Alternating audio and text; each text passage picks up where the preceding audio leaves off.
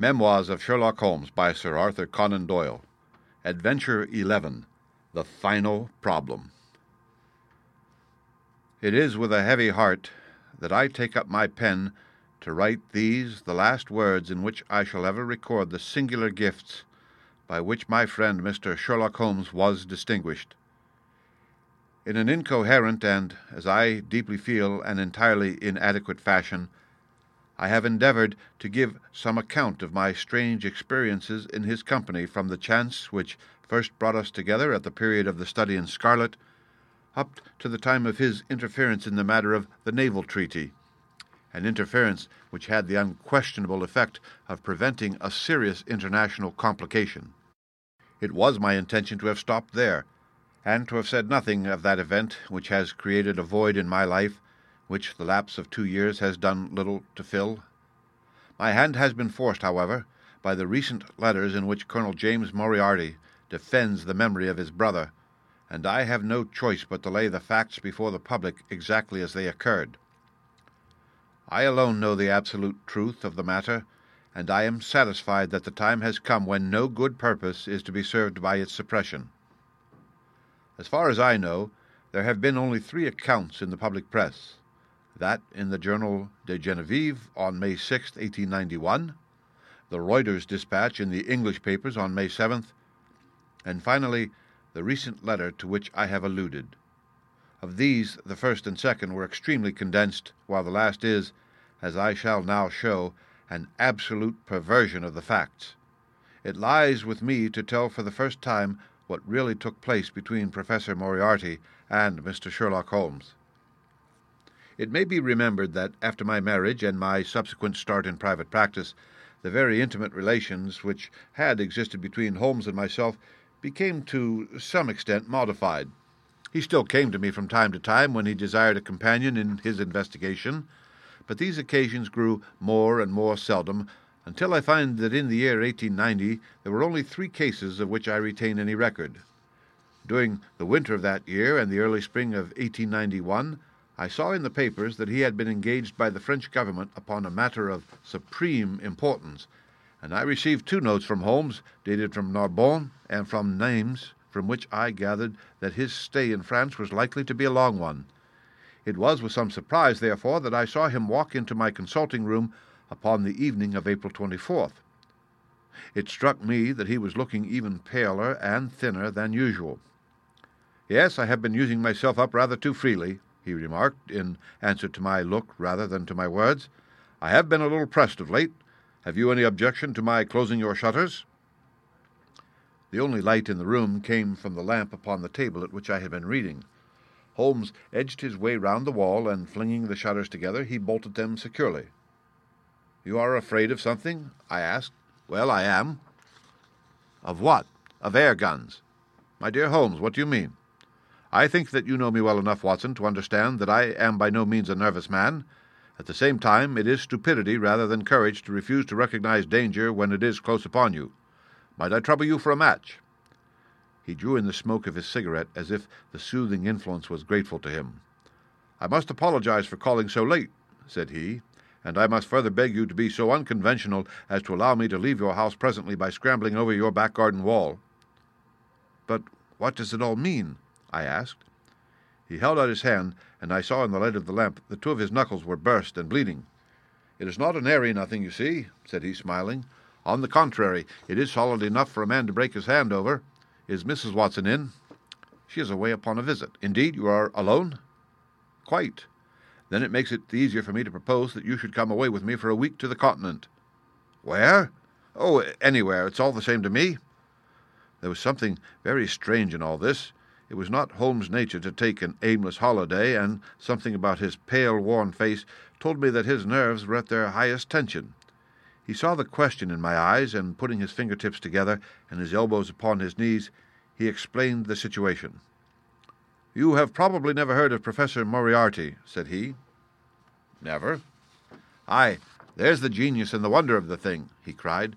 "The man pervades London, and no one has heard of him. That's what puts him on a pinnacle in the records of crime. I tell you, Watson, in all seriousness, that if I could beat that man, if I could free society of him, I should feel that my own career had reached its summit, and I should be prepared to turn to some more placid line in life. Between ourselves, the recent cases in which I have been of assistance to the royal family of Scandinavia and to the French Republic have left me in such a position that I could continue to live in the quiet fashion which is most congenial to me, and to concentrate my attention upon my chemical researches. But I could not rest, Watson.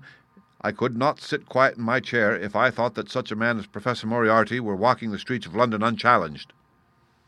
What has he done, then? His career has been an extraordinary one. He is a man of good birth and of excellent education, endowed by nature with a phenomenal mathematical faculty. At the age of 21, he wrote a treatise upon the binomial theorem, which has had a European vogue.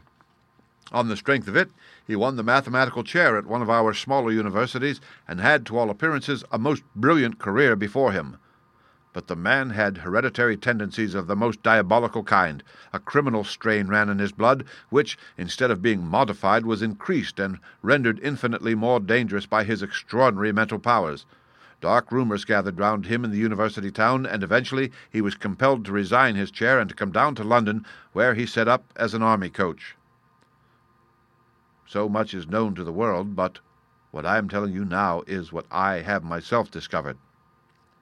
As you are aware, Watson, there is no one who knows the higher criminal world of London so well as I do. For years past I have continually been conscious of some power behind the malefactor, some deep organizing power which forever stands in the way of the law and throws its shield over the wrongdoer. Again and again, in cases of the most varying sorts, forgery cases, robberies, murders, I have felt the presence of this force, and I have deduced its action in many of those undiscovered crimes in which I have not yet been personally consulted. For years I have endeavored to break through the veil which shrouded it, and at last the time came when I seized my thread and followed it until it led me, after 1,000 cunning windings, to ex-Professor Moriarty of mathematical celebrity.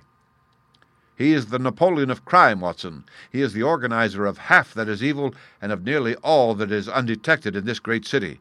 He is a genius, a philosopher, an abstract thinker. He has a brain of the first order. He sits motionless like a spider in the center of its web, but that web has 1,000 radiations, and he knows well every quiver of each of them.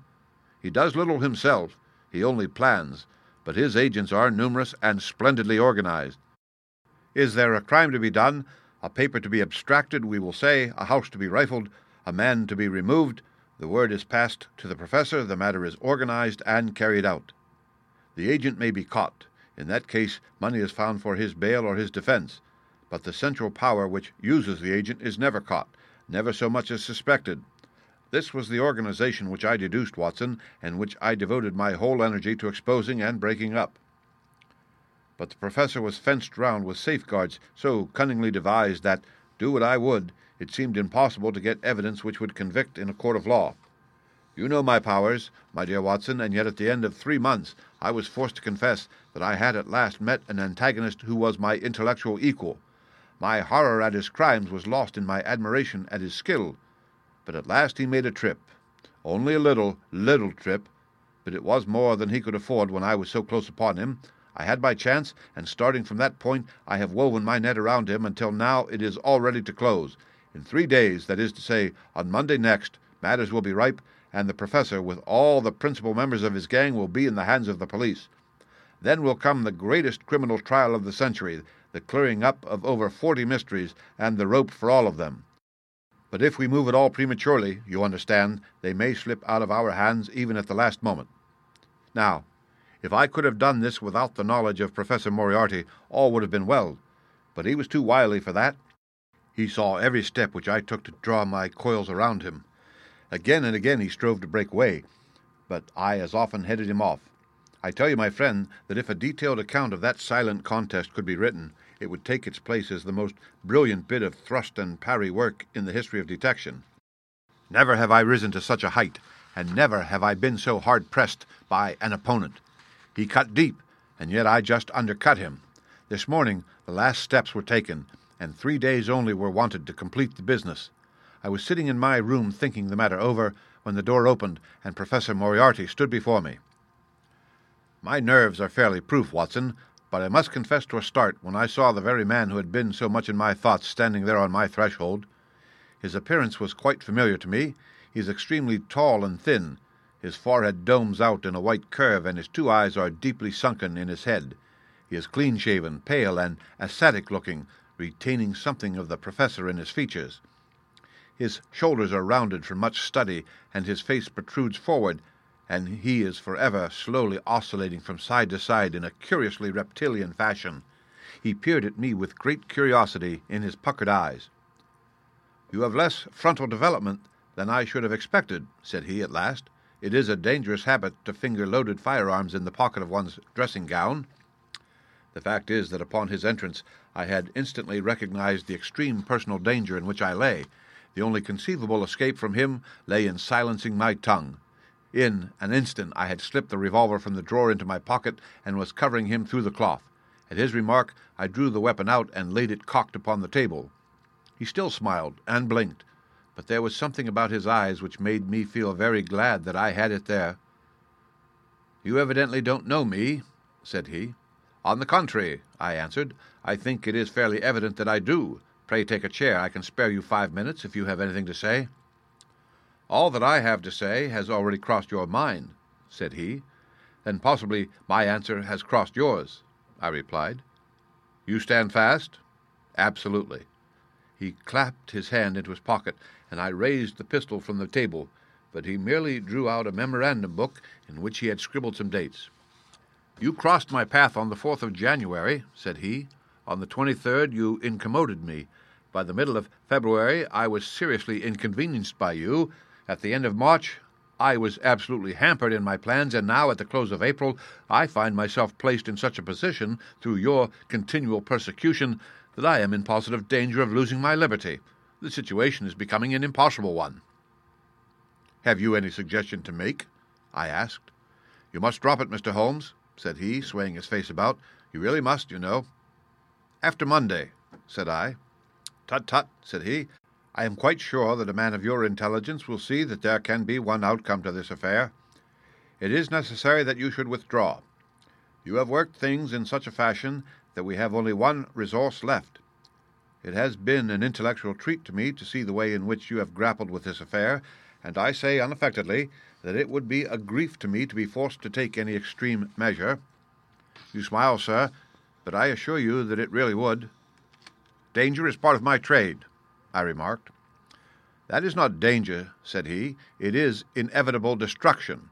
You stand in the way not merely of an individual, but of a mighty organization, the full extent of which you, with all your cleverness, have been unable to realize. You must stand clear, Mr. Holmes, or be trodden underfoot." "I am afraid," said I, rising, "that in the pleasure of this conversation I am neglecting business of importance which awaits me elsewhere." He rose also and looked at me in silence, shaking his head sadly. "Well, well," said he at last, "it seems a pity, but I have done what I could. I know every move of your game. You can do nothing before Monday. It has been a duel between you and me, Mr. Holmes. You hope to place me in the dock. I tell you that I will never stand in the dock. You hope to beat me. I tell you that you will never beat me. If you are clever enough to bring destruction upon me, rest assured that I shall do as much to you." "You have paid me several compliments, Mr. Moriarty," said I. "Let me pay you one in return when I say that if I were assured of the former eventuality, I would, in the interests of the public, cheerfully accept the latter." "I can promise you the one, but not the other," he snarled, and so turned his rounded back upon me and went peering and blinking out of the room. That was my singular interview with Professor Moriarty. I confess that it left an unpleasant effect upon my mind. His soft, precise fashion of speech leaves a conviction of sincerity which a mere bully could not produce. Of course you will say, why not take police precautions against him? The reason is that I am well convinced that it is from his agents the blow will fall. I have the best proofs that it would be so. You have already been assaulted? My dear Watson, Professor Moriarty is not a man who lets the grass grow under his feet. I went out about midday to transact some business in Oxford Street. As I passed the corner which leads from Bentinck Street on to the Welbeck Street crossing, a two-horse van, furiously driven, whizzed round and was on me like a flash. I sprang for the footpath and saved myself by the fraction of a second. The van dashed round by Marylebone Lane and was gone in an instant. I kept to the pavement after that, Watson, but as I walked down Vere Street, a brick came down from the roof of one of the houses and was shattered to fragments at my feet. I called the police and had the place examined. There were slates and bricks piled up on the roof preparatory to some repairs, and they would have me believe that the wind had toppled over one of these. Of course I knew better, but I could prove nothing. I took a cab after that and reached my brother's rooms in Pall Mall, where I spent the day. Now I have come round to you, and on my way I was attacked by a rough with a bludgeon. I knocked him down, and the police have him in custody, but I can tell you with the most absolute confidence that no possible connection will ever be traced between the gentleman upon whose front teeth I have barked my knuckles and the retiring mathematical coach who is, I dare say, working out problems upon a blackboard 10 miles away. You will not wonder, Watson, that my first act on entering your rooms was to close your shutters, and that I have been compelled to ask your permission to leave the house by some less conspicuous exit than the front door. I had often admired my friend's courage, but never more than now, as he sat quietly checking off a series of incidents which must have combined to make up a day of horror. "You will spend the night here?" I said. "No, my friend. You might find me a dangerous guest. I have my plans laid, and all will be well. Matters have gone so far now that they can move without my help as far as the arrest goes, though my presence is necessary for a conviction. It is obvious, therefore, that I cannot do better than get away for the last few days which remain before the police are at liberty to act. It would be a great pleasure to me, therefore, if you would come on to the Continent with me." "The practice is quiet," said I, "and I have an accommodating neighbor. I should be glad to come." "And to start tomorrow morning?" "If necessary." "Oh, yes, it is most necessary. Then these are your instructions, and I beg, my dear Watson, that you will obey them to the letter, for you are now playing a double-handed game with me against the cleverest rogue and the most powerful syndicate of criminals in Europe. Now listen.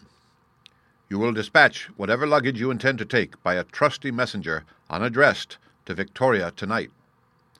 In the morning you will send for a hansom, desiring your man to take neither the first nor the second, which may present itself. Into this hansom you will jump, and you will drive to the Strand end of the Lowther Arcade, handing the address to the cabman upon a slip of paper with a request that he will not throw it away. Have your fare ready, and the instant that your cab stops, dash through the arcade, timing yourself to reach the other side at 9:15.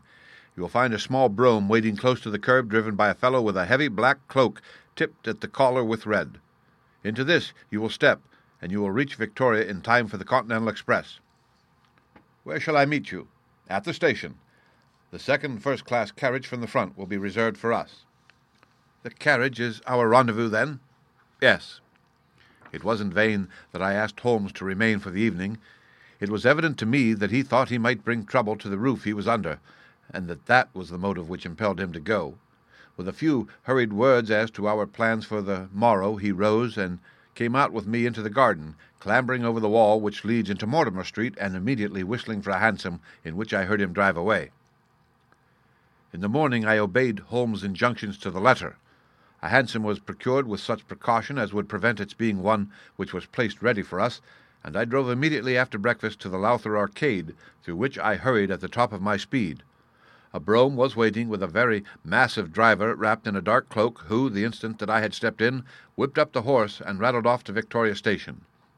On my alighting there, he turned the carriage and dashed away again without so much as a look in my direction. So far all had gone admirably. My luggage was waiting for me, and I had no difficulty in finding the carriage which Holmes had indicated, the less so as it was the only one in the train which was marked "Engaged." My only source of anxiety now was the non-appearance of Holmes. The station clock marked only 7 minutes from the time when we were due to start. In vain I searched among the groups of travellers and leave-takers for the lithe figure of my friend. There was no sign of him. I spent a few minutes in assisting a venerable Italian priest who was endeavouring to make a porter understand in his broken English that his luggage was to be booked through to Paris. Then, having taken another look round, I returned to my carriage, where I found that the porter, in spite of the ticket, had given me my decrepit Italian friend as a travelling companion. It was useless for me to explain to him that his presence was an intrusion, for my Italian was even more limited than his English. So I shrugged my shoulders resignedly and continued to look out anxiously for my friend. A chill of fear had come over me, as I thought that his absence might mean that some blow had fallen during the night. Already the doors had all been shut and the whistle blown when— "My dear Watson," said a voice, "you have not even condescended to say good morning." I turned in uncontrollable astonishment. The aged ecclesiastic had turned his face towards me. For an instant the wrinkles were smoothed away, the nose drew away from the chin, the lower lip ceased to protrude, and the mouth to mumble. The dull eyes regained their fire, the drooping figure expanded. The next the whole frame collapsed again, and Holmes had gone as quickly as he had come. "Good heavens!" I cried. "How you startled me!" "Every precaution is still necessary," he whispered. "I have reason to think that they are hot upon our trail. Ah, there is Moriarty himself." The train had already begun to move as Holmes spoke. Glancing back, I saw a tall man pushing his way furiously through the crowd and waving his hand as if he desired to have the train stopped. It was too late, however, for we were rapidly gathering momentum, and an instant later had shot clear of the station. "With all our precautions, you see that we have cut it rather fine," said Holmes, laughing. He rose, and throwing off the black cassock and hat which had formed his disguise, he packed them away in a handbag. "Have you seen the morning paper, Watson?" "No." "You haven't seen about Baker Street, then?" "Baker Street? They set fire to our rooms last night. No great harm was done." "Good heavens, Holmes, this is intolerable." "They must have lost my track completely after their bludgeon man was arrested. Otherwise they could not have imagined that I had returned to my rooms. They have evidently taken the precaution of watching you, however, and that is what has brought Moriarty to Victoria. You could not have made any slip in coming?" "I did exactly what you advised." "Did you find your brougham?" "Yes, it was waiting." "Did you recognize your coachman?" "No." "It was my brother Mycroft. It is an advantage to get about in such a case without taking a mercenary into your confidence. But we must plan what we are to do about Moriarty now. As this is an express, and as the boat runs in connection with it, I should think we have shaken him off very effectively." "My dear Watson, you evidently did not realize my meaning when I said that this man may be taken as being quite on the same intellectual plane as myself. You do not imagine that if I were the pursuer I should allow myself to be baffled by so slight an obstacle? Why, then, should you think so meanly of him?" "What will he do?" "What I should do." "What would you do, then?" "Engage a special." "But it must be late." "By no means. This train stops at Canterbury, and there is always at least a quarter of an hour's delay at the boat. He will catch us there." "One would think that we were the criminals. Let us have him arrested on his arrival." "It would be to ruin the work of 3 months. We should get the big fish, but the smaller would dart right and left out of the net. On Monday we should have them all. No, an arrest is inadmissible." "What then?" "We shall get out at Canterbury." "And then?" "Well, then we must make a cross-country journey to Newhaven, and so over to Dieppe. Moriarty will again do what I should do. He will get on to Paris, mark down our luggage, and wait for 2 days at the depot. In the meantime, we shall treat ourselves to a couple of carpet-bags, encourage the manufactures of the countries through which we travel, and make our way at our leisure into Switzerland via Luxembourg and Basel." At Canterbury, therefore, we alighted, only to find that we should have to wait an hour before we could get a train to Newhaven. I was still looking rather ruefully after the rapidly disappearing luggage van which contained my wardrobe, when Holmes pulled my sleeve and pointed up the line. "All ready, you see," said he. Far away, and from among the Kentish woods, there rose a thin spray of smoke. A minute later, a carriage and engine could be seen flying along the open curve which leads to the station. We had hardly time to take our place behind a pile of luggage when it passed with a rattle and a roar, beating a blast of hot air into our faces. "There he goes," said Holmes, as we watched the carriage swing and rock over the points. "There are limits, you see, to our friend's intelligence. It would have been a coup de maître had he deduced what I would deduce and acted accordingly. And what would he have done had he overtaken us? There cannot be at least doubt that he would have made a murderous attack upon me. It is, however, a game at which two may play. The question now is whether we should take a premature lunch here or run our chance of starving before we reach the buffet at Newhaven." We made our way to Brussels that night and spent 2 days there, moving on upon the 3rd day as far as Strasbourg. On the Monday morning Holmes had telegraphed to the London police, and in the evening we found a reply waiting for us at our hotel. Holmes tore it open, and then with a bitter curse hurled it into the grate. "I might have known it," he groaned. "He has escaped." "Moriarty, they have secured the whole gang with the exception of him. He has given them the slip. Of course, when I had left the country there was no one to cope with him. But I did think that I had put the game in their hands. I think that you had better return to England, Watson." "Why?" "Because you will find me a dangerous companion now. This man's occupation is gone. He is lost if he returns to London. If I read his character right, he will devote his whole energies to revenging himself upon me. He said as much in our short interview, and I fancy that he meant it. I should certainly recommend you to return to your practice." It was hardly an appeal to be successful with one who was an old campaigner as well as an old friend. We sat in the Strasbourg salle à manger, arguing the question for half an hour. But the same night we had resumed our journey and were well on our way to Geneva. For a charming week we wandered up the valley of the Rhone, and then, branching off at Luc, we made our way over the Gemmi Pass, still deep in snow, and so, by the way of Interlaken, to Meiringen. It was a lovely trip, the dainty green of the spring below, the virgin white of the winter above, but it was clear to me that never for one instant did Holmes forget the shadow which lay across him. In the homely Alpine villages or in the lonely mountain passes, I could tell by his quick glancing eyes and his sharp scrutiny of every face that passed us that he was well convinced that, walk where we would, we could not walk ourselves clear of the danger which was dogging our footsteps. Once I remember, as we passed over the Gemmi and walked along the border of the melancholy Daubensee, a large rock which had been dislodged from the ridge upon our right clattered down and roared into the lake behind us. In an instant Holmes had raced up onto the ridge, and standing upon a lofty pinnacle craned his neck in every direction. It was in vain that our guide assured him that a fall of stones was a common chance in the springtime at that spot. He said nothing, but he smiled at me with the air of a man who sees the fulfillment of that which he had expected. And yet, for all his watchfulness, he was never depressed. On the contrary, I can never recollect having seen him in such exuberant spirits. Again and again he recurred to the fact that if he could be assured that society was freed from Professor Moriarty, he would cheerfully bring his own career to a conclusion. "I think that I may go so far as to say, Watson, that I have not lived wholly in vain," he remarked. "If my record were closed tonight, I could still survey it with equanimity. The air of London is the sweeter for my presence. In over 1,000 cases I am not aware that I have ever used my powers upon the wrong side. Of late I have been tempted to look into the problems furnished by nature rather than those more superficial ones for which our artificial state of society is responsible. Your memoirs will draw to an end, Watson, upon the day that I crown my career by the capture or extinction of the most dangerous and capable criminal in Europe." I shall be brief and yet exact in the little which remains for me to tell. It is not a subject on which I would willingly dwell, and yet I am conscious that a duty devolves upon me to omit no detail. It was on the 3rd of May that we reached the little village of Meiringen, where we put up at the Englischerhof, then kept by Peter Steiler the elder. Our landlord was an intelligent man, and spoke excellent English, having served for 3 years as waiter at the Grosvenor Hotel in London. At his advice, on the afternoon of the 4th, we set off together, with the intention of crossing the hills and spending the night at the hamlet of Rosenlaw.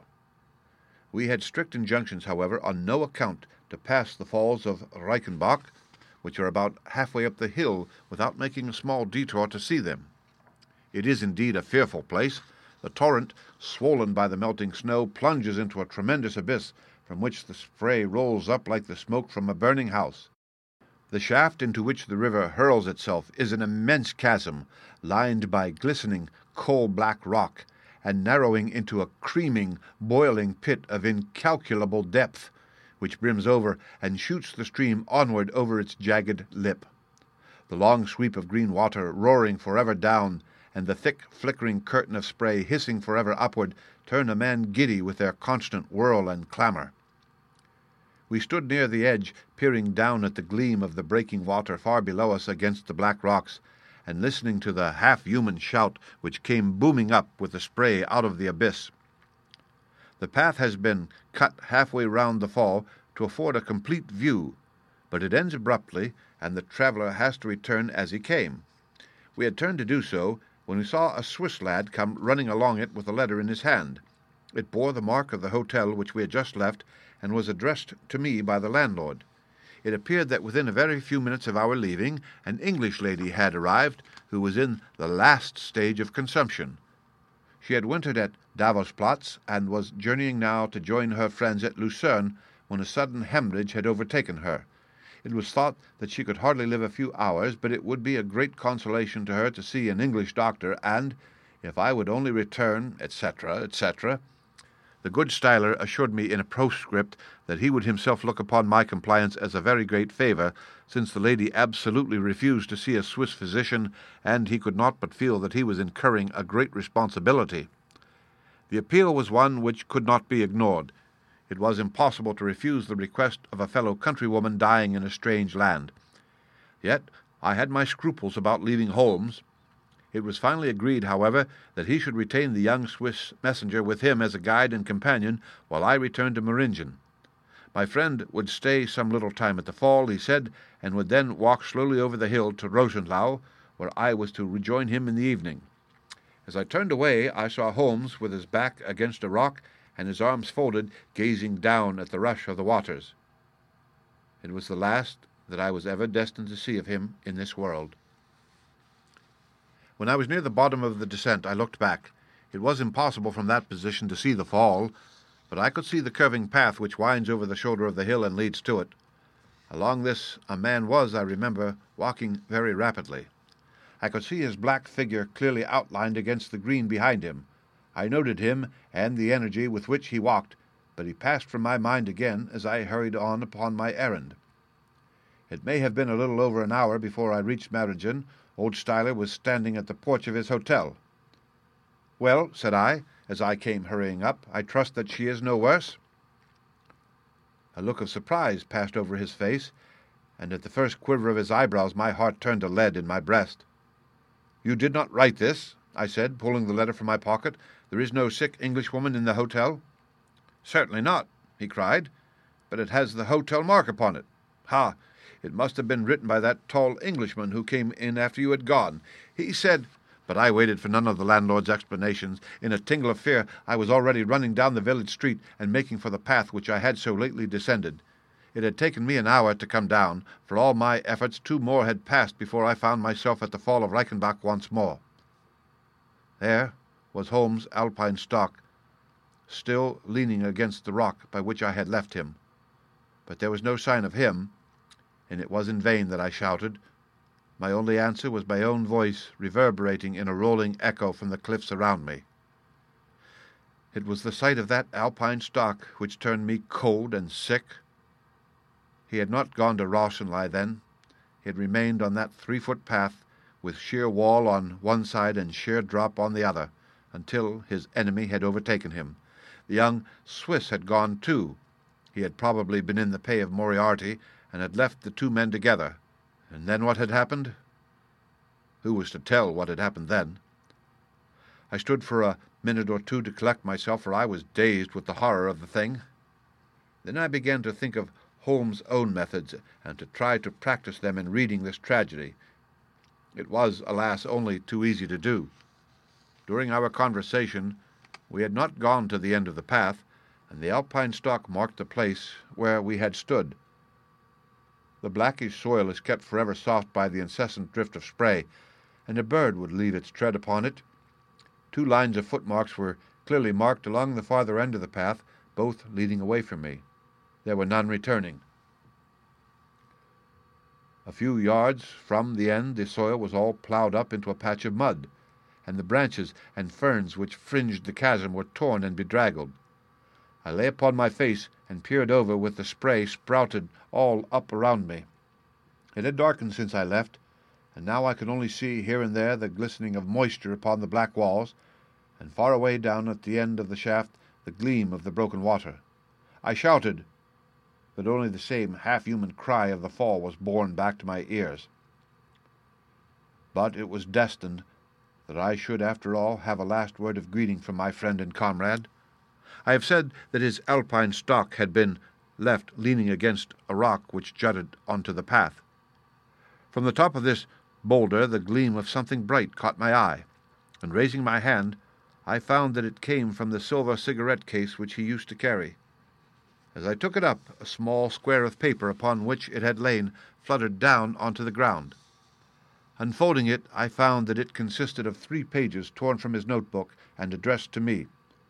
It was characteristic of the man that the direction was precise, and the writing as firm and clear as though it had been written in his study. "My dear Watson," it said, "I write these few lines through the courtesy of Mr. Moriarty, who awaits my convenience for the final discussion of those questions which lie between us. He has been giving me a sketch of the methods by which he avoided the English police and kept himself informed of our movements. They certainly confirm the very high opinion which I had formed of his abilities. I am pleased to think that I shall be able to free society from any further effects of his presence, though I fear that it is at a cost which will give pain to my friends, and especially, my dear Watson, to you. I have already explained to you, however, that my career had in any case reached its crisis, and that no possible conclusion to it could be more congenial to me than this. Indeed, if I may make a full confession to you, I was quite convinced that the letter from Erringen was a hoax, and I allowed you to depart on that errand under the persuasion that some development of this sort would follow. Tell Inspector Patterson that the papers which he needs to convict the gang are in pigeonhole M, done up in a blue envelope and inscribed Moriarty. I made every disposition of my property before leaving England, and handed it to my brother Mycroft. Pray give my greetings to Mrs. Watson, and believe me to be, my dear fellow, very sincerely yours, Sherlock Holmes. A few words may suffice to tell the little that remains. An examination by experts leaves little doubt that a personal contest between the 2 men ended, as it could hardly fail to end in such a situation, in their reeling over locked in each other's arms. Any attempt at recovering the bodies was absolutely hopeless, and there, deep down in that dreadful cauldron of swirling water and seething foam, will lie for all time the most dangerous criminal and the foremost champion of the law of their generation. The Swiss youth was never found again, and there can be no doubt that he was one of the numerous agents whom Moriarty kept in this employ. As to the gang, it will be within the memory of the public how completely the evidence which Holmes had accumulated exposed their organization, and how heavily the hand of the dead man weighed upon them. Of their terrible chief few details came out during the proceedings, and if I have now been compelled to make a clear statement of his career, it is due to those injudicious champions who have endeavored to clear his memory by attacks upon him who I shall ever regard as the best and the wisest man whom I have ever known. The end.